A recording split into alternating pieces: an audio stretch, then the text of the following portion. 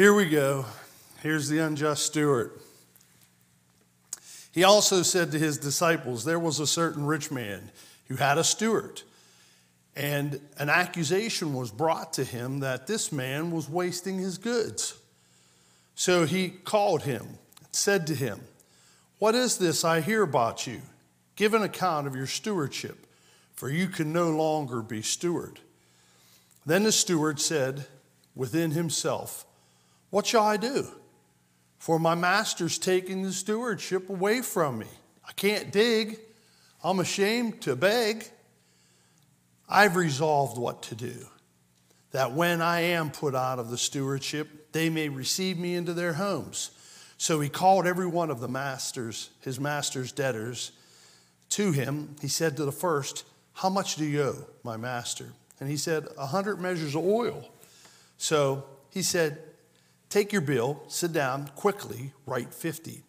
Then he said to another, how much do you owe? So he said, 100 measures of wheat. And he said to him, take your bill and write 80. So the master commended the unrighteous steward because he had dealt shrewdly. For the sons of this world are more shrewd in their generation than the sons of light. And I say to you, make friends for yourself by unrighteous mammon, that when you fail, they may receive you into an everlasting home. He who is faithful in what is least is faithful also in much, and he who is unjust in what is least is unjust also in much. Therefore, if you have not been faithful in the unrighteous mammon, who will commit to your trust the true riches? And if you have not been faithful in what is another man's, who will give you what is your own? No servant can serve two masters, for either he will hate the one and love the other, or else he will be loyal to the one and despise the other. You cannot serve God and mammon. Now the Pharisees, who were lovers of money, also heard these things, and they derided him. And he said to them, you are those who justify yourselves before men, but God knows your hearts. For what is highly esteemed among men is an abomination in the sight of God. We see here that Jesus teaches us a lesson on how to use money, and that we can even learn something from a rascal like this unjust steward.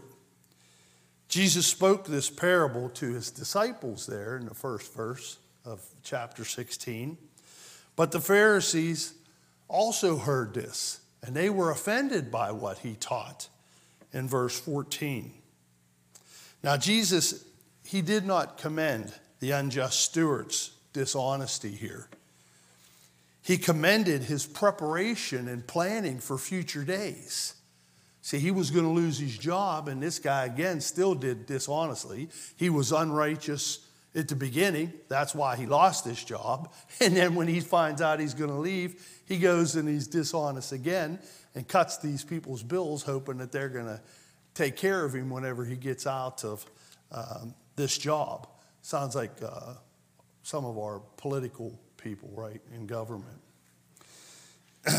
But this is the point of the parable here, that he commends his future preparation. His Lord and Master here specifically calls him an unjust steward. He admits that the man was unrighteous and did wrong and didn't treat him right in his business affairs for him. Now, we don't want to imitate his methods, but we want to imitate his resolve for the future. You see, we want to plan for the future. The same way this guy did this to do dishonest things, we ought to have this to do good things for the kingdom and for the church and for God, so that we can advance the kingdom and see souls won and go into heaven. Now, worldly men are more clever, prudent, and wise about making money than members of the church. are about laying up true treasures in heaven. But we need to start learning that we need to be laying up those treasures in heaven. Businessmen in the world are many times wiser, more prudent than those in the church. And Jesus is telling us that we can learn from the way that they prepare for the future. People often say the church is not a business, but it is the business. You see, it's the Lord's business, and we need to be about his business. Let's see what we can learn today about stewardship and building for the future. First off, beware that we do not draw from this parable lessons which our Lord never meant to teach. First off, this steward was accused of wasting his master's good there in verse 1. He says there was a certain rich man who was a steward, and an accusation was brought to him that this man was wasting his goods. So before he even does what he does with his debtors, he was already doing dishonest things. What he was doing, not quite sure what he was doing, but maybe he was pilfering a little bit. He thought, I did good for my master there. I'll take a couple of these silver coins and put them in my pocket or something. And somehow he was not doing things that were right at the beginning, and that's why the accusations came and said, hey, you're being unrighteous. You're not doing right. Give an account. Tell me what's going on here. And then he told him that he was going to lose his stewardship. Now, Jesus would never commend or promote this practice. We are stewards of God's wealth. And if we waste it or misuse it, we shall be called upon to give an accounting. Just like this steward here in this parable. Someday we're going to stand before God and give a reckoning. We're going to have to give an accounting of what we have done in this life. Secondly, this steward, while he was still steward, had authority of a steward. And he went to his master's debtors and settled their debts for less than he owed. Now, the parable here gives 2, but who knows how many debtors the master had. There could have been a lot more than 2. But we see the first debtor owed his master 100 measures of oil. That's a lot of oil. That's about 600 gallons of oil. And what does he tell this guy to do? Sit down and change it to 50. So half of what this guy owed, half of the oil, now he only owes 300 gallons of oil instead of the 600. That's a lot of money that he's cutting off of this guy's bill. The second debtor, he owed his master 100 measures of wheat. That's a lot of wheat. That's a lot of fields full of wheat. And he tells him to sit down and make the bill that he owed 80. So he forgave that guy 20% of all the wheat that he was supposed to give to the master. Again, a large sum of money. And these are just 2 examples. I think there were probably more, but these are given enough to be able to show this guy's not doing right. Okay? But you see, Jesus would never teach us that it's okay to rob rich Peter to pay poor Paul. But even some rascals, they show more foresight and forethought than some believers do. Think of it this way. A government official may sometimes give a favorable decision to a big business with the hope or promise of obtaining a position with that business after they leave office. It's unjust, but it's looking out for the future. And a lot of the politicians, they do that. We know they do. They'll do something good for big business over here, and they want to get a job. They want to work for these people. Now, God hates this. He doesn't like us doing that. But also, the same goes the other way with these government officials. Some may render an unjust decision against big business. Wasn't fair for them to render that decision against big business that way. But why do they do it? Because they do it for some special interest group in order to obtain their support so that they can get reelected and be in office more. And we know people do that all the time as far as government officials. It's like Jesse James, he robbed a lot of banks and trains, but he gave some of it to make friends, didn't he? Now, Jesus does not condone robbing banks and trains, and he does condemn the covetousness of many people. That's why the Pharisees here were offended by this parable in verse 14. The Pharisees had wasted their God-given stewardship. And they didn't like what Jesus was saying because they realized it was hitting them. You know, another person that would rob from the rich and give to the poor. An archer, Robin Hood, he would do that, right? Again, was that right for him to go and steal from the rich people and give it to the poor? I guess if you're a peasant and you don't have anything and they're overtaxing you or whatever, you'll be like, come on, I want my share. Give me some of that. But that wasn't the right thing to do, to go and steal off of somebody to give to another. And God would never want us doing that. And here this unjust steward was doing that to his master. He didn't do fairly. That's why he was losing his job. And then when he finds out he's losing it, he plans for the future, hoping these people will give him a job, and cuts their bills even more. Secondly, here we see our second major point. The first and greatest lesson taught is the wisdom of providing against future judgment. You see, wicked as this steward was, he had an eye for the future.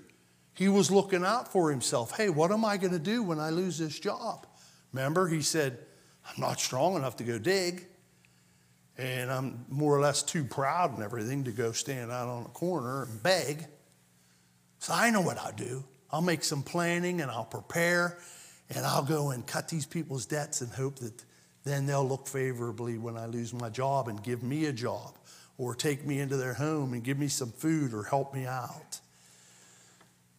You see, it was his resolving there. Do you know what you're going to do for the kingdom of God? Have you resolved? Have you looked and said, God, okay, here I am, and I'm going to resolve. Just as much as this guy resolved to do evil and bad, are we resolving to do good so that we can advance the kingdom and see souls won for the kingdom and strengthening the church? You see what Jesus is saying here? Are you planning now to go to heaven? And if you are you planning now to take as many people as you can there with you by your example, being salt and light, by your going out and evangelizing and telling people the gospel and the good news of the gospel? Second subpoint here is the unjust steward put a plan into motion. He used his position as steward while he still had it to make friends with his master's debtors. He went to them, renegotiated their contracts to pay his master, all in favor of the debtors, hoping that he, again, when put out of the stewardship, would be taken in or find a favorable job. It took boldness. It took planning. It took his personal attention to do this. But when he lost his stewardship, he had friends to whom he could turn. And though what he had done was unjust, for he stole from the rich to give to the poor, in verse 8 there, notice what his master says to him. He praised the unrighteous steward because he had acted shrewdly. He said, you're a rascal. You really are shrewd here. You know, look at what you did. You know, and he had to say, hey, you know, what can he do now? He was steward. He cut the bills. Is he going to go back and say, hey, my steward was a creep. I want that money back? It was too late. That guy was the steward with the authority of the master to do what he did, and he did it. How can we make for ourselves friends with the mammon of unrighteousness, with money and things that are going to burn up and that are going to, moth's going to eat them, and they're going to rust and they're going to fall apart? You see, it should never be suggested that if a man should acquire wealth by unjust means, that he may sanctify it by giving some of it to the poor, or maybe giving some of it to the church, making a nice donation. If it's gotten dishonestly, it must be returned to those from whom it was taken. And if they are dead now, then you should give it back to their heirs. Well, what about businesses that engage in practices which harm people? You know, the best that those people can do is try to make some type of honest effort to make compensation to those whom they've harmed. And you're probably saying, Dave, what in the world are you talking about? Well, here's an example. If I sell alcoholic drink to someone who's had too much to drink, and then they go get in their car and they run somebody over or cause a crash and hurt somebody, should I not be responsible because I gave them that drink to take care of that? A lot of you are sitting there, you're like, I don't want to answer this. Yeah, we should. Our country here in the last 5-10 years, you know what it's done to the big tobacco companies? They've made them make settlements to the states and to individuals for selling a product that they knew caused cancer, hurt people, caused illnesses, and even caused death and cancer and so forth. And they've made them give tons of money. Why? Because they made money off of something that was hurting people and they had to make restitution for it. Well, what did Jesus mean when he said, make friends for yourselves by means of the mammon of unrighteousness, that when it fails, they may receive you into eternal dwellings? Mammon of righteousness, that's kind of just like a phrase for our money. You know, and can we do bad with our money? Yeah. But can we do good? Can we give properly to the kingdom? Can we take care of our family? Can we help people when we see them in need? Can we support missions and orphanages and different things to be able to help strengthen the kingdom and advance it? Yes, we can. You see, now, this mammon of unrighteousness, that when it fails, they'll receive you into their eternal dwellings. This could mean the poor that maybe you've been able to revive or to help with your money. And you may say, well, what if we die before we're able to help the poor? Well, God can judge your intentions and your heart and what you wanted to do and what you wanted to accomplish. But certainly not all of those whom we have revived or helped will be saved and go to heaven. But because we don't think they're going to go to heaven, should we not give and not try to help them? That may open up the very door to be able to preach the gospel to them and see them won to the kingdom. And without a doubt, those who have been helped in some way in this life, who are in heaven, they'll greet us. They'll welcome us with hugs and warm embraces when they see us in heaven, and they'll say, you're that church that was given to this mission. You were the ones that helped us so that I was able to grow up and have medicine and clothes and have the gospel taught to me and become a Christian. You see, the mammon of unrighteousness will not receive us into the eternal dwellings, but it's what we do now with the mammon of unrighteousness and winning people to the kingdom and souls. They're going to be the ones who are going to welcome us into heaven when we get there. What Jesus is saying is to use our worldly wealth to win our friends so that when money is a thing of the past, just of this world, that again, we may be received into eternal homes. You see, it's not what you're doing with $1 million, if riches would e'er be your lot, but it's what you're doing at present with the dollar and with the quarter that you got. The they here in verse 9 probably refers to those that we've been able to help.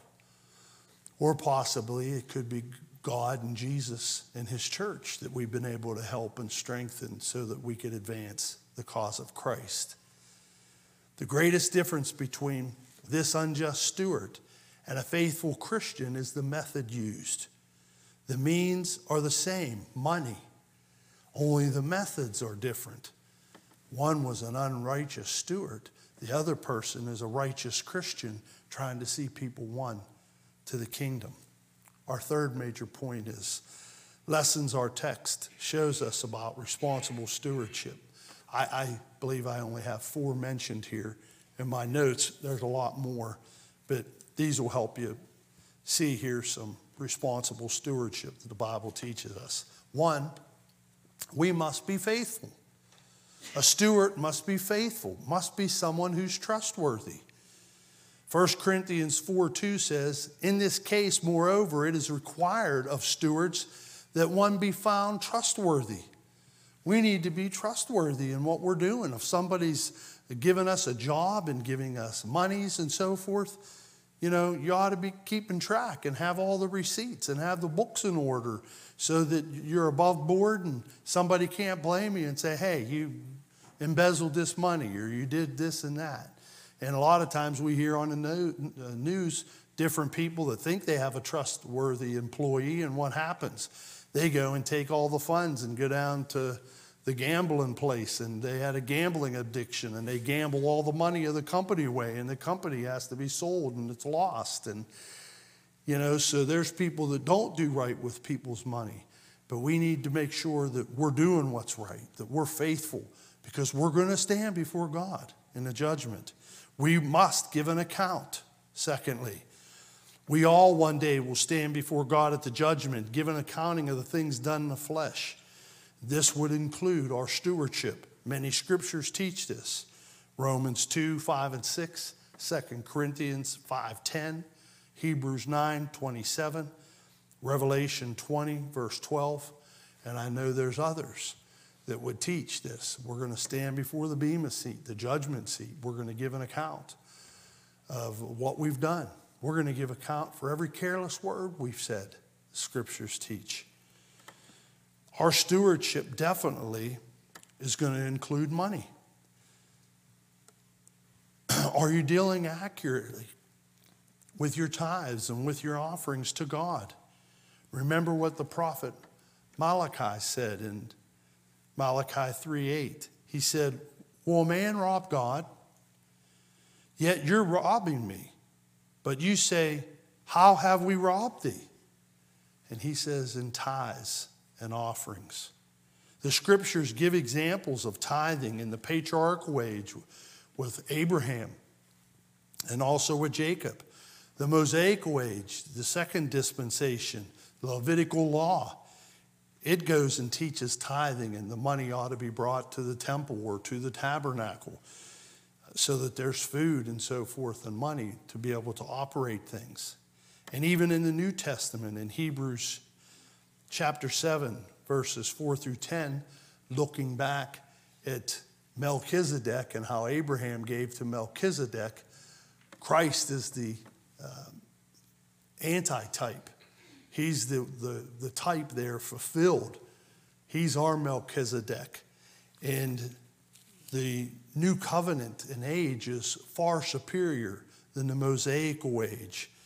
And if they gave a tithe back then that should be a starting point for us, and we ought to give. The Jews who gave their tithes regularly in the first century, they wouldn't have given less than a tithe to the church, with all of its blessings and everything being better than what they had in the Mosaical law. They would have at least given that plus. And God gives us a plan for giving in the New Testament. God is the one who gives wealth. And we have a promissory note signed by the creator of the universe. Therefore, you can give systematically to him. It's a partnership. Notice in 1 Corinthians chapter 16. 1 Corinthians 16. If you have your scriptures there, you can flip.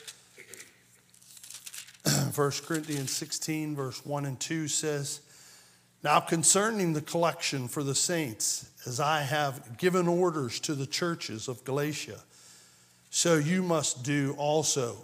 On the first day of the week, let each one of you lay aside something, storing up as he may prosper, that there may be no collections when I come.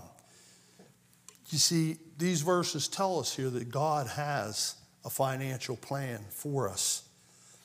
First off, we see that we should give periodically, every first day of the week, every Sunday. It should be a personal thing. Let each one of you do this. And it should be proportionate. Give as you're prospered. So we all make a different amount of money. God doesn't say each one of you have to give $50. No, it's how you're prospered. Then you give your offerings. So it could be different for all of us. And then we need to give preventively. So no collections have to be made. It says when he comes there. You see, we need to give preventively so that we have money in the coffers and we have monies available, again, to pay all of our bills and so forth, but to be able to help and to do things. With what's happened over there in the Ukraine, the men have been talking, and we're going to give thousands of dollars to those people over there through IDES to be able to help them. What are the numbers now up to, Covey? I mean, it's 50,000 people that are dead, and there's hundreds of thousands of people that have no homes. I don't know if you've seen some of the pictures. And, you know, a man sitting there holding his daughter's hand, you know, covered in the rubble. You know, these people have been devastated. They don't have the money to build buildings and so forth the way we do. And even in our country in the past, we had to learn how to build structures that would be able to withstand these type of earthquakes. And this was a devastating thing there for Turkey and the refugees that had come for Syria. And there's all these people displaced. They have no place to live. They don't have food. They don't have medicine, clothing. Everything that they had has been destroyed. So here's something where preventively we have some money at store that we can go ahead and send to IDES to get over there quickly to be able to help these people. That's being good stewards.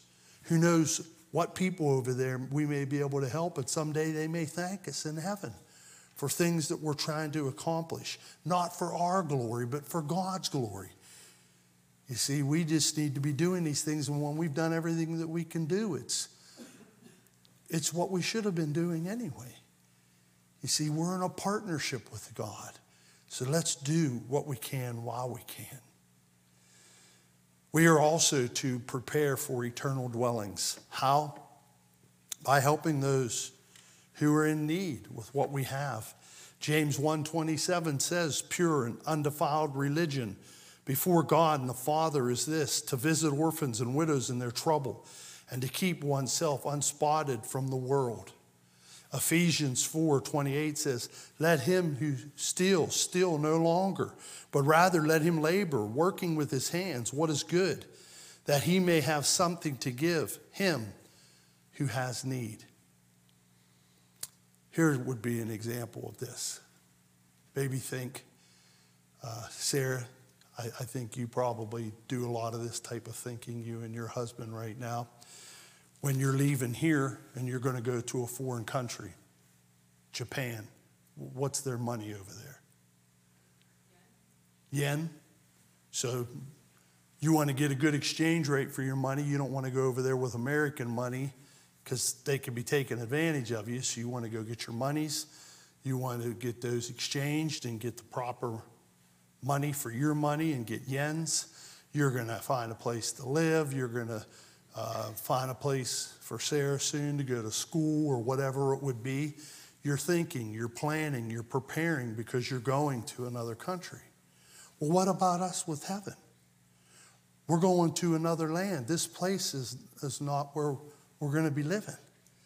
You see, we're going to a heavenly home, a heavenly country, the scriptures teach us. And we need to be planning. We need to be preparing. We need to get our unrighteous mammon right now invested there in souls so more people will be there. You see, if we don't do it, it's not going to get done. So we have to plan and prepare. We are to make friends with our money. Will anyone be in heaven as a result of our stewardship? I think that is a valid question that we should ask. Another good example is a rich orchard owner sold his property, excuse me.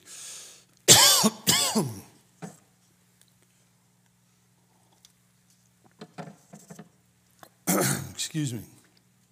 He sold his property, and he moved and took all of his servants and everything, and they went to this beautiful, lush, wonderful area, and he bought a new orchard.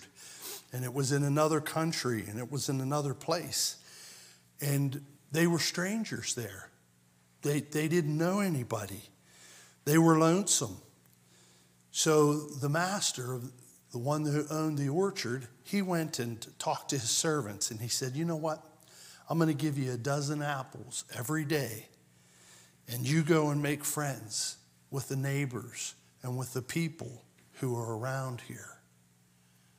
Why? So that they could have some influence, so that they'll buy their apples to make their cider and their apple juice and their apple pies and their apple dumplings.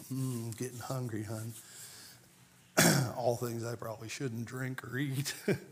That'll help my diabetes. But do you get the idea? God's given us stuff now. Let's not be selfish and just use it all for Dave.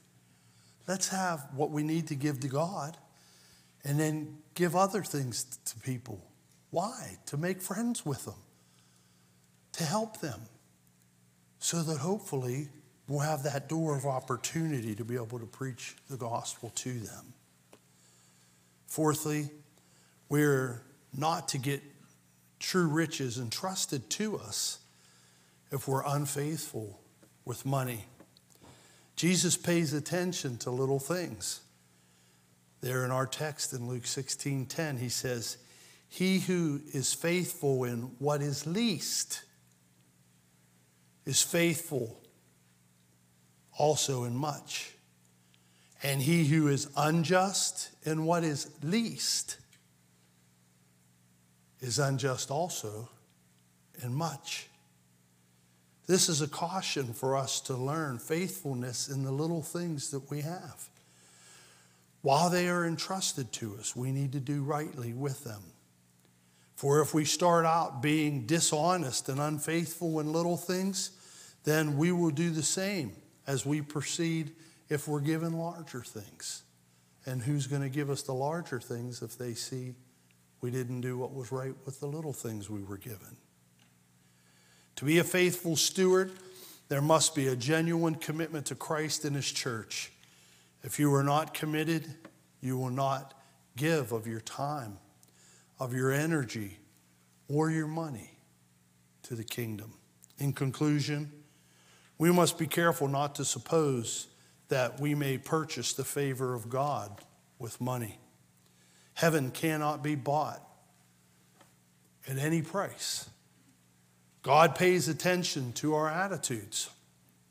However, we must not shut our eyes to the lessons this parable teaches or the rest of God's word about the right use of money. Our attitude toward money and our use of it will be waiting to speak either for us or against us in the judgment.